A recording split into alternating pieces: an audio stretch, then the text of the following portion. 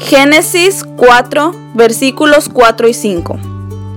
Y Abel trajo también de los primogénitos de sus ovejas, de lo más gordo de ellas.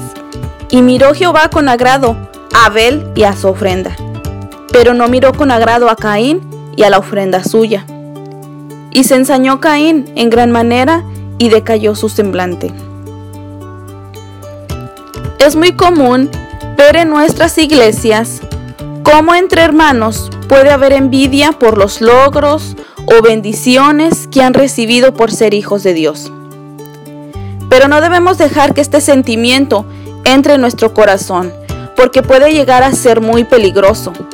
La iglesia puede llegar a ser dañada y hasta muchas veces destruida.